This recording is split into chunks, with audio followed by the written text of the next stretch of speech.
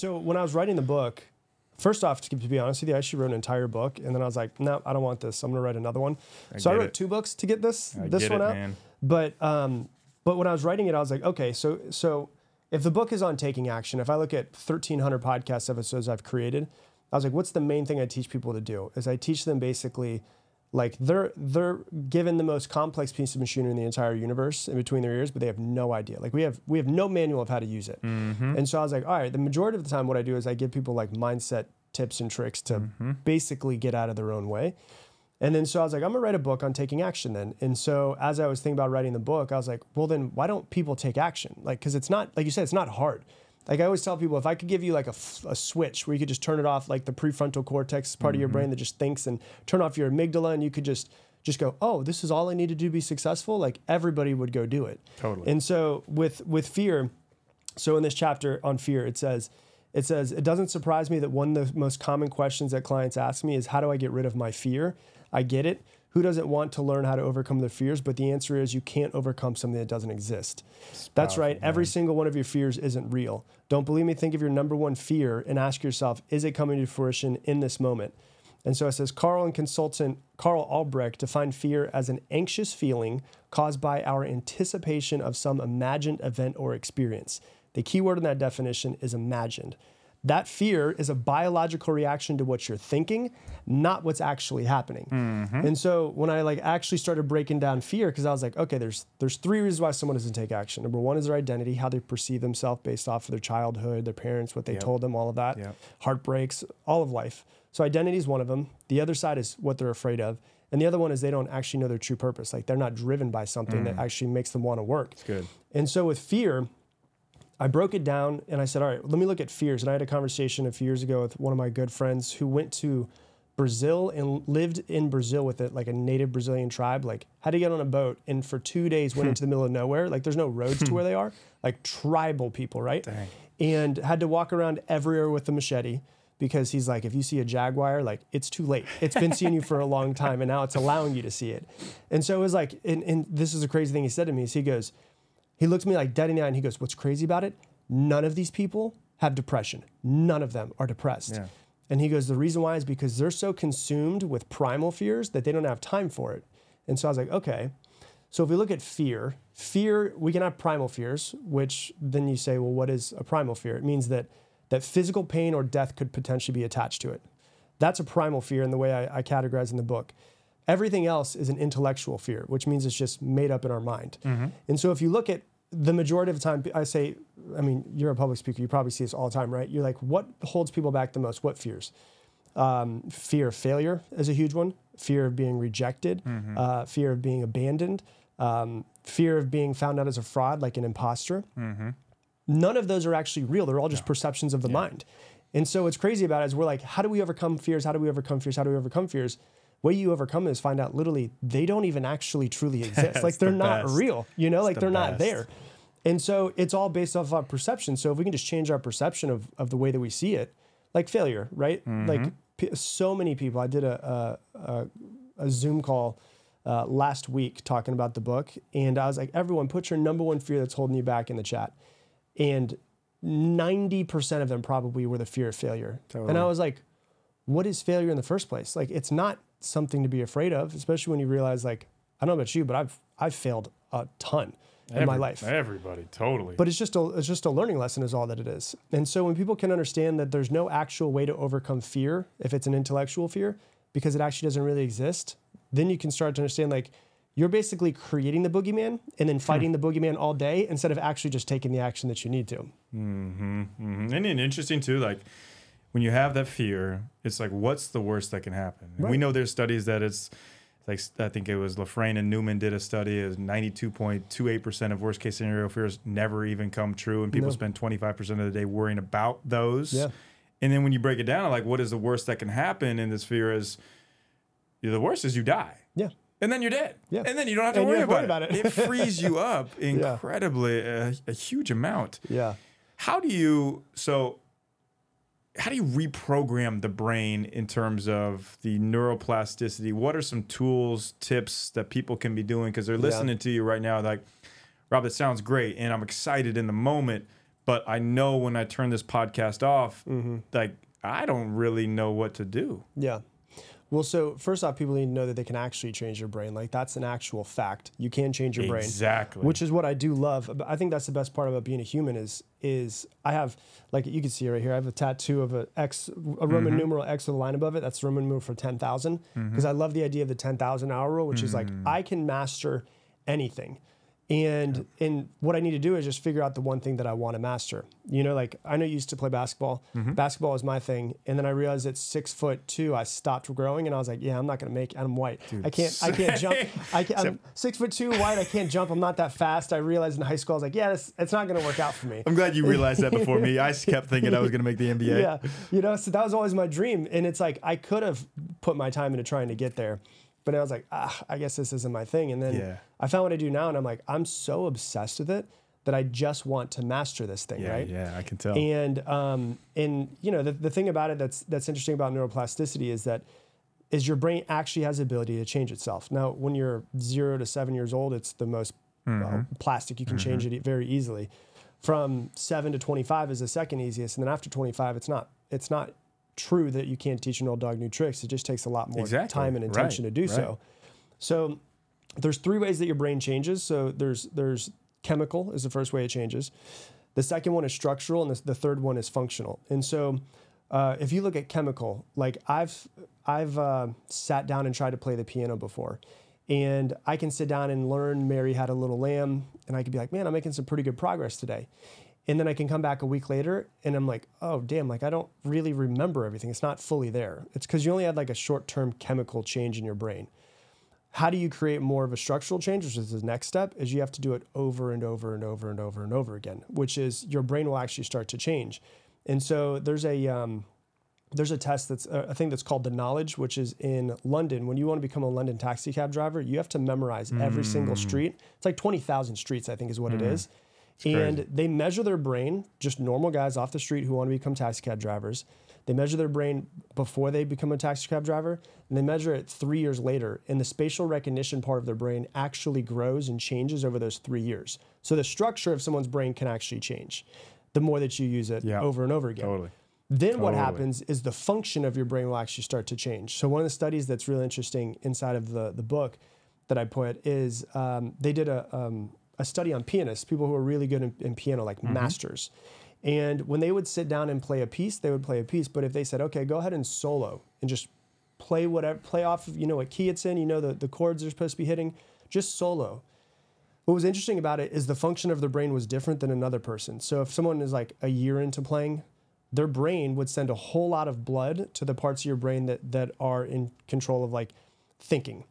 But what was really interesting is that when someone's a master at it, their brains would actually send less blood flow to it because it's not required. Yes. Because the function of their brain has changed so much that actually just the flowing out of them becomes very automatic.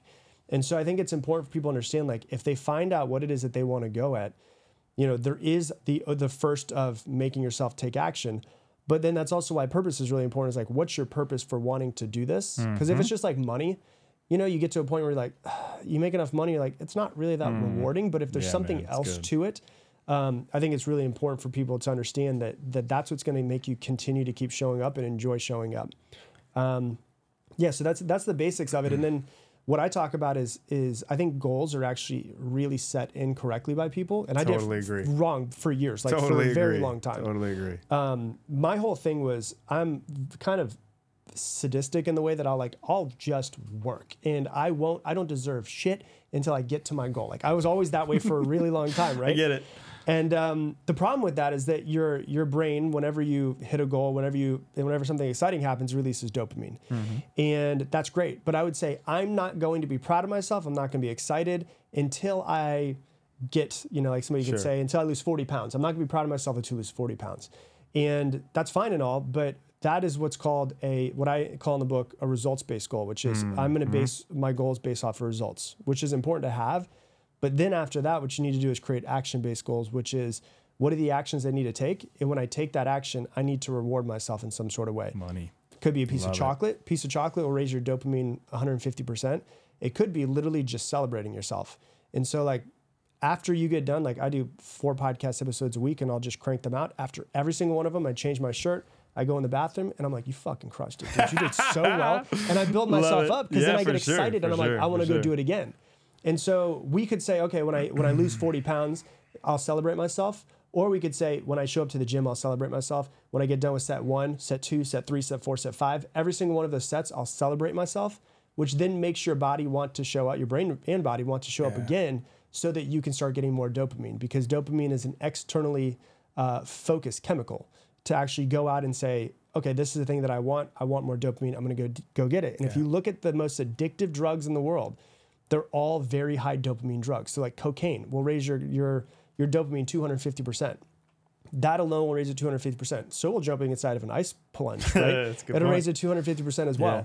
And so it's like, how do I create my goals and see my long-term success of what I want? But then how do I take it real short-term for today and say, when I do these steps, I will celebrate myself, and then in turn be able to get myself addicted to the process. All right. So I've been asked multiple times, am I still in college? No, I'm not. I kind of wish I was. But the reason I get asked that is because my skin still looks so young. I'm far from college, trust me. And I haven't always had the best skin either, like blemishes. Just 6 months ago, I had a huge, massive breakout, but that doesn't happen anymore. And honestly, it is because of OneSkin. I'm a true believer in what OneSkin is doing. They are addressing the skin at a molecular level, targeting root causes, not just the topical and trying to take blemishes away, but they're working on the root cause of what ages skin and functionalities and makes it feel and look younger. And they can actually reverse the age of your skin.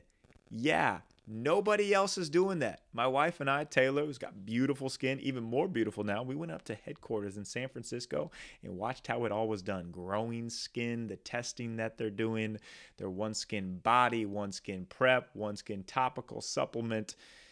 They're changing it. They are reversing. They are anti-aging, reinvented. So OneSkin, if you want your money maker, your skin, the biggest organ in your body to be taken care of at the best level, this is for you. OneSkin.co, C-O, and the code for 15% off is David15.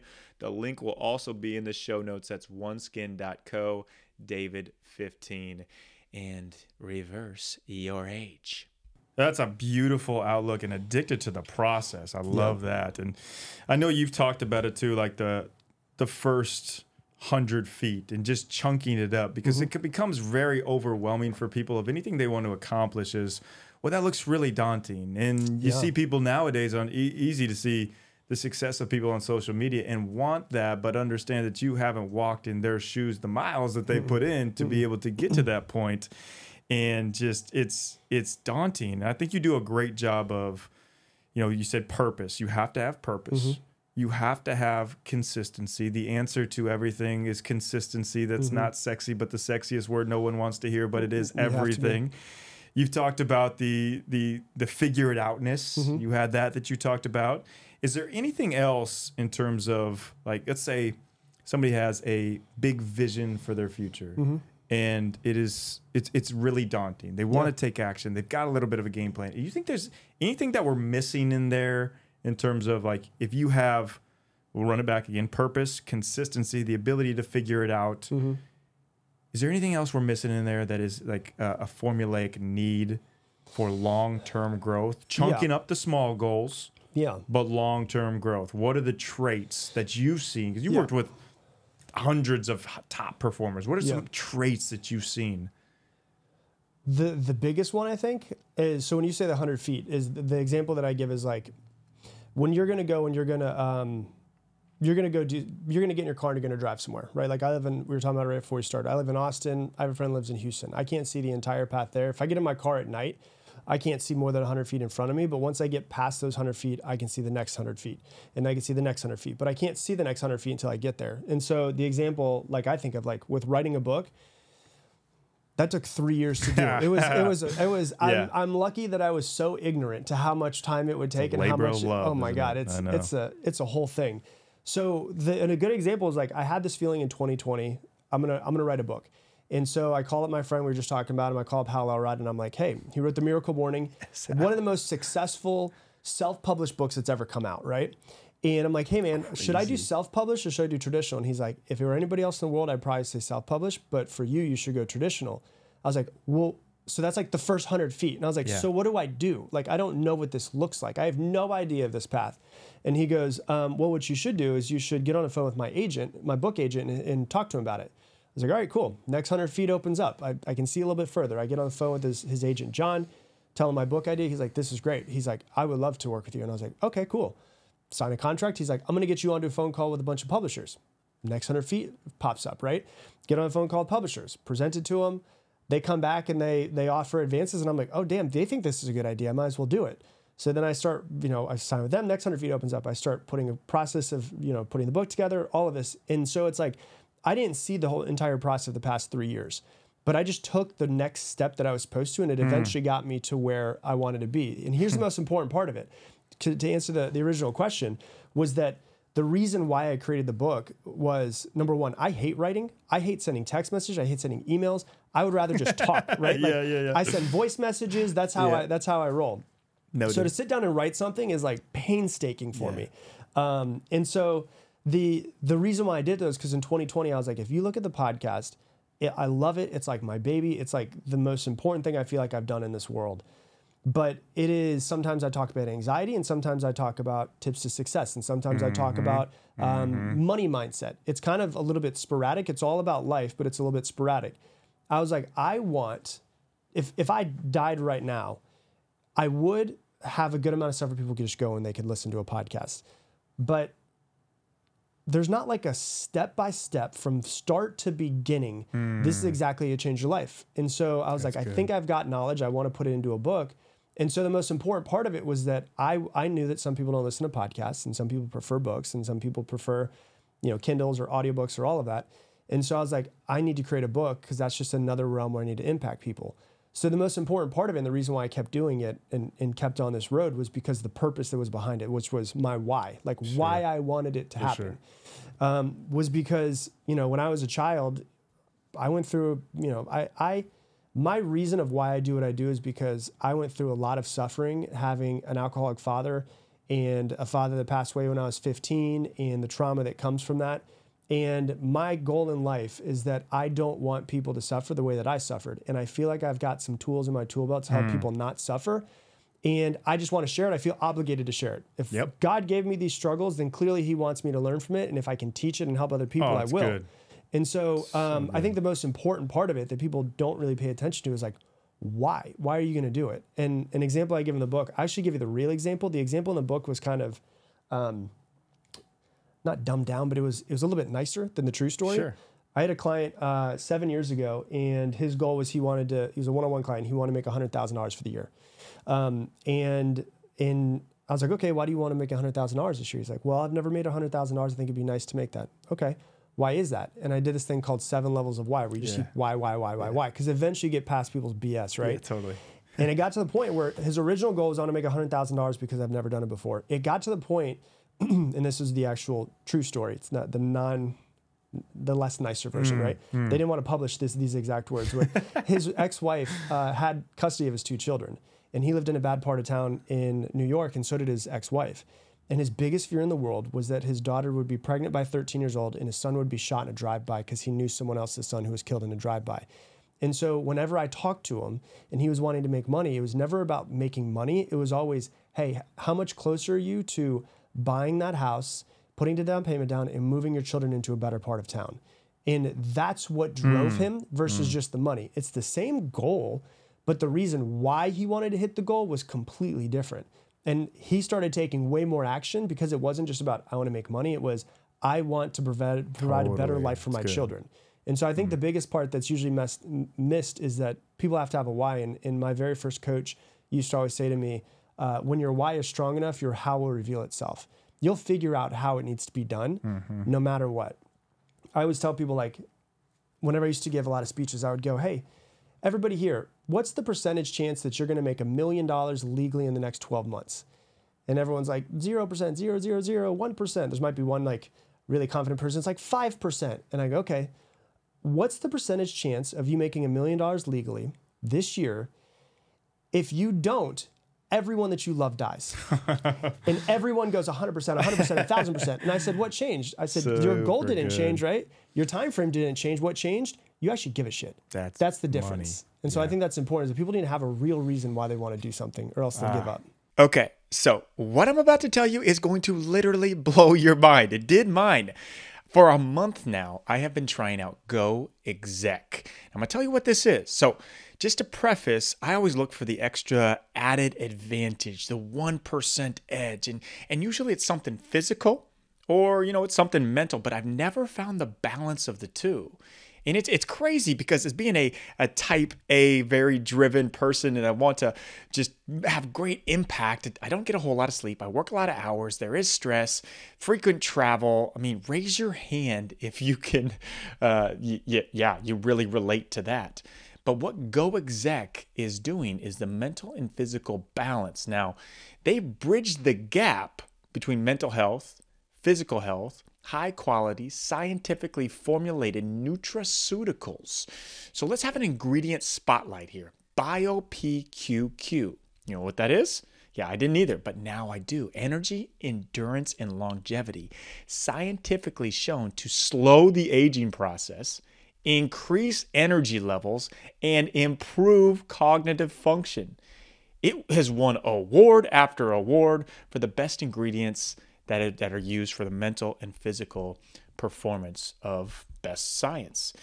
PQQ is naturally occurring essential nutrient found in foods such as kiwi, green peppers, potatoes, tofu, and green tea. So what Go Exec is doing, they're putting this into pill form, and you literally, physically, and mentally are more focused, less stress, longevity, you're on fire. It's been great for me. And for me, being a high performer, it's tough to see the change a lot, but I actually have been feeling it. And what Go Exec is doing, because they are so cool, awesome people over there at goexec.com, GOEXEC.com, stands for Go Execute, 20% off.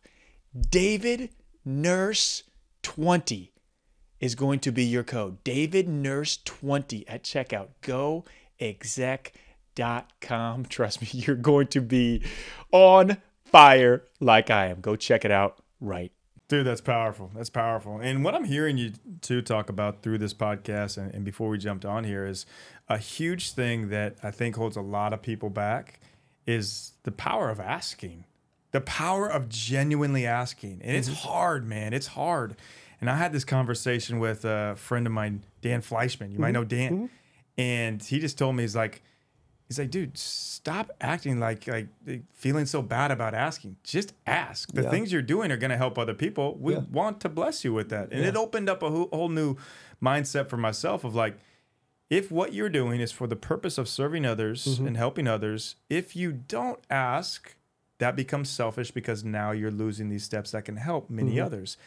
And I feel like you've mentioned it a few times, but is there any way that you've improved on that, or is it just like, hey, you just know that like we don't know everything and it's totally okay to admit we don't know anything and we have to ask for others' help? Yeah. Well, asking for help, I think is, first off, I was used to doing everything by myself for the longest time. And I think it's, when I look at my childhood, my sister was 6.5 years older than me. So when my parents got divorced, my sister was 16, about to turn 17. So I was what they call like a latchkey kid. I would let myself in at 8 years old. I'd be home all by myself. I was always by myself. So I got used to like, my paradigm was, if I want it done, I have to do it myself. And no one really cares about me as much as I'll care about me. And we can keep that paradigm if we want to, but it's not going to be serving in any sort of way if we're trying to build a big mission. For me, it's been the past 5 years, we built a company. We have 30 employees now. I could not do what I do now. I couldn't be here with you and try to run that company. I have to have other people that I can trust and ask for help. And one of the biggest things I find with people is they have trouble asking for help or asking for anything. And one of the things I think is super important, though, in the way that we operate is it's easy. You can ask for help, but it's also easier to operate in this world if you're just always trying to serve and help other people. Because if you're trying to help other people, there is this just innate part of us, which is a law of reciprocity, which is when you help somebody, they do feel like they want to help you out too. And so there is like the benefit of like, okay, or the benefit of growing the muscle of like asking for help when you need it. And so many people are willing to give you help. It's like insane how many people will. Sure. Absolutely. So many people will offer you help when you've already offered them help as well. Yes. And I think that's an important piece, which is the law of reciprocity, which is just like, I will do whatever you need me to do. Let me know and I can help you. Let me know what's going on. Because naturally they're going to be like, you know what? This person helped me. They're not just trying to do it for themselves. One of the things that drives me the craziest, man, is I don't ever have people on my podcast, just me speaking. Yeah. I get hundreds of messages from people. Like we literally have an inbox that they just go into of people just asking to be on my podcast, asking to be on my podcast. I have no idea who they are. And they don't start with, can I serve first? They always start with, can I get something first?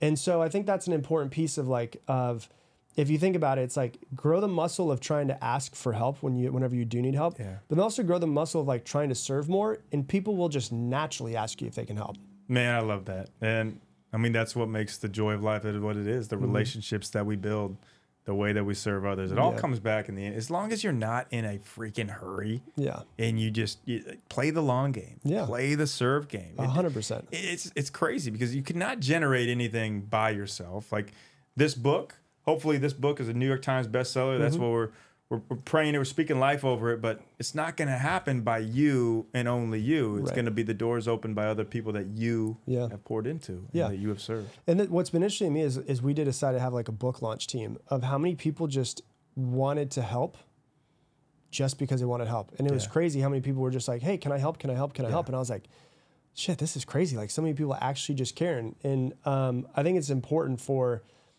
as we think about it, is like there's a lot of people out there who just want something for themselves, but there's a lot more people out there that just actually want to help. Yeah. They want to help people, they want to serve in some sort of way, and they want to feel like what they're doing is valuable in this world.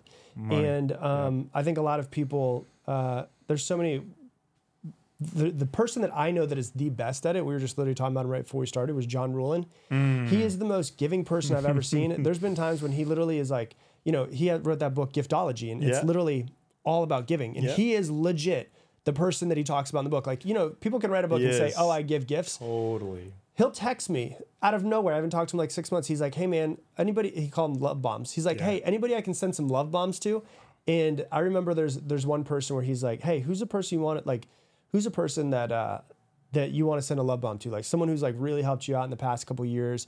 You just want to send him a love bomb. And I told him, and he's like, cool, I'm going to send him a $3,000 set of knives. Yep.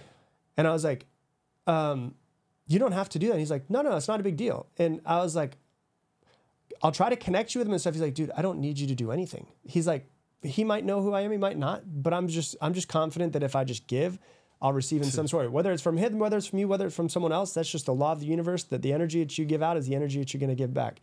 And he's changed my mind a lot on the giving process. Oh, dude, he's done that multiple times for me on the knives. We've done a whole mural for a friend, John Gordon. John Ruhlin is the real deal. We're giving him this shout out on here. And he probably FaceTimed you too, didn't he? Yes, he does. Yeah, of course. He's the master of randomly. He's like, my kids are in the they're at some soccer practice or something. He's like, I just want to see how you're doing. Right, like, and you don't have your hair combed or anything. You're like all over the place. Like, John, man, I'm sitting on the couch. All right, hey, what's up, man? What's going on? My FaceTime isn't working. Dude, this is amazing, man. What am I not asking you about this book? How valuable Level Up is? Trust me, I listen to your podcast. I know the stuff that's in the book. It's amazing. Anybody that messages me after listening to this podcast, I'll buy you and send you a book because it's that powerful. October 3rd, the day it comes out. Yeah. What am I not asking? Is there anything else? I mean, obviously, just listen to this. It's a no-brainer to go get the book.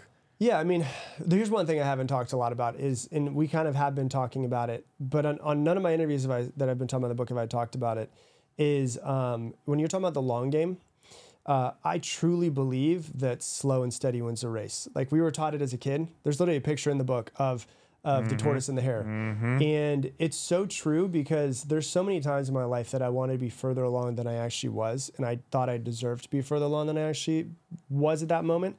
And, I remember being like 21 years old and working 110 hours a week and working for years when I was still back in Cutco. And I was like, I'm looking at all these people like, why am I not a millionaire yet? There's so many other millionaires in the world. I'm comparing myself with all these other people, right? Right. Now that I'm 37, that was 16 years ago. I'm like, oh, I was comparing myself. I was 21, comparing myself with the guys that are like 63 years old. They're 3 times my age. They just had more time. And so what I believe, you were talking about the consistency. Like, I actually truly believe that if I just show up every single day and I do the things that are right, I will eventually get everything that I want in this world. But I'm not the one who runs the universe, and I'm not in control of when I get it or if I deserve it. And so as long as I just take the right action, eventually it's going to work. I just truly 100% believe in that. And so I think a lot of times, you know, if we look at how long a human lives, 80 years, but the thing I've been saying a lot recently, really like been thinking a lot recently is like, we're so like short-term focused. Totally. Where it's like, I've been trying this for 3 months. Why don't I have this yet? Right. But then when you look at like God's plan of the whole quote I've been saying a lot recently to people is like the whole quote of, we make plans and God laughs, where it's just like, it's coming probably 10 times better than you could have possibly imagined. Right. So for me, like with the, like, I'll use the podcast as an example. Like I started in 2015, way before like podcasts were a big thing. And, I was like, it was picking up and it was doing decently well. And then for about 3 years, it flatlined. It wasn't bad. The numbers were fine. They were good, but it just basically flatlined. It was almost every single month. I could guarantee I was going to be within like 5% of those numbers for 3 years straight. But it was enough people listening where I was like, I can't stop. I can't give up on these people. Sure. And then one day there was just like a uptick and it never really stopped. And it just continued to keep going and going and going and going. But it took 5 years to get to that point before it got that uptick, where it's like, and it's like it's cliche because I think so many people use it nowadays, but it's like the Chinese bamboo where it's like, you put it in there, you water it for 5 years before it ever breaks through the surface. And then when it breaks through the surface, it's like grows, I think it's 80 feet in 6 weeks. And it's like 2 feet in a day sometimes. You can literally almost watch it grow. And I think that's important for people to understand with success is that it's very simple. Like this is goals in the most simple way I could think about it. Are you heading in the right direction? Are you taking the right action? Those are the only two things that matter. So the other thing that you need is time. And so I always say DAT, direction, action, time. Am I heading in the right direction of what I think my goals are? Am I taking the right action to get there? All right, I'm just going to trust that the maker of this universe thinks that I deserve something and that it's eventually the value that I put on the world is going to come back to me. And when I started the podcast, all I wanted to do was be able to pay my bills. And I never would have guessed if you fast forward 8 years that my life could ever be what it is now. Like not even close. I love that. And I think it just is the trust that this feels right to me. Like this is the path that I should go. The thing that happened with me was I left a job where I was making like $250,000 a year at 29 years old to start a podcast, which makes no sense logically. None, right? At all. To make $60,000 a year, maybe. That was my goal, make $60,000 a year. And now I'm like, I can't believe what this whole thing has become. I can't believe the podcast is what it is. I can't believe I wrote a book. I can't believe I have 30 employees in my company. I can't believe we've trained 1,500 other coaches. And so it's like, for me, it's like, I've just been very trusting in if it feels right, I'm either going to succeed or I'm going to die trying. And if it has purpose to it and if it has a why behind it, like I'm talking about, and we've been talking about through this episode, then if I'm following my purpose, I'm following my why, I will be internally motivated to do it.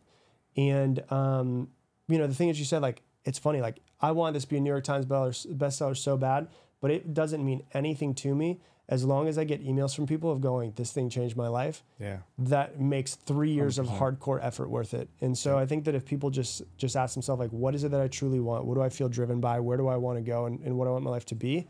And they're heading in the right direction. They're taking the right action. Let time pass. And it might take 5 years like it did for me for the podcast to take off. But when it did, I was like, I can't believe what it has become and what it's doing in people's lives. And so I think that's the most important part of it is just like heading in the right direction, taking the right action, letting time pass, because what's crazy about it is when you do eventually get whatever it is that you wanted, it's usually way more than what you wanted. That's the best part about it. It's crazy. It's great. That is a mic drop in itself. One of Rob's favorite words, figure it outness. One of my favorite words, don't give upness. And he just hit the nail on the head right there. Thank you, brother. Thank you for coming on. Thank you for having me, man. This is fun. Appreciate you for taking some time.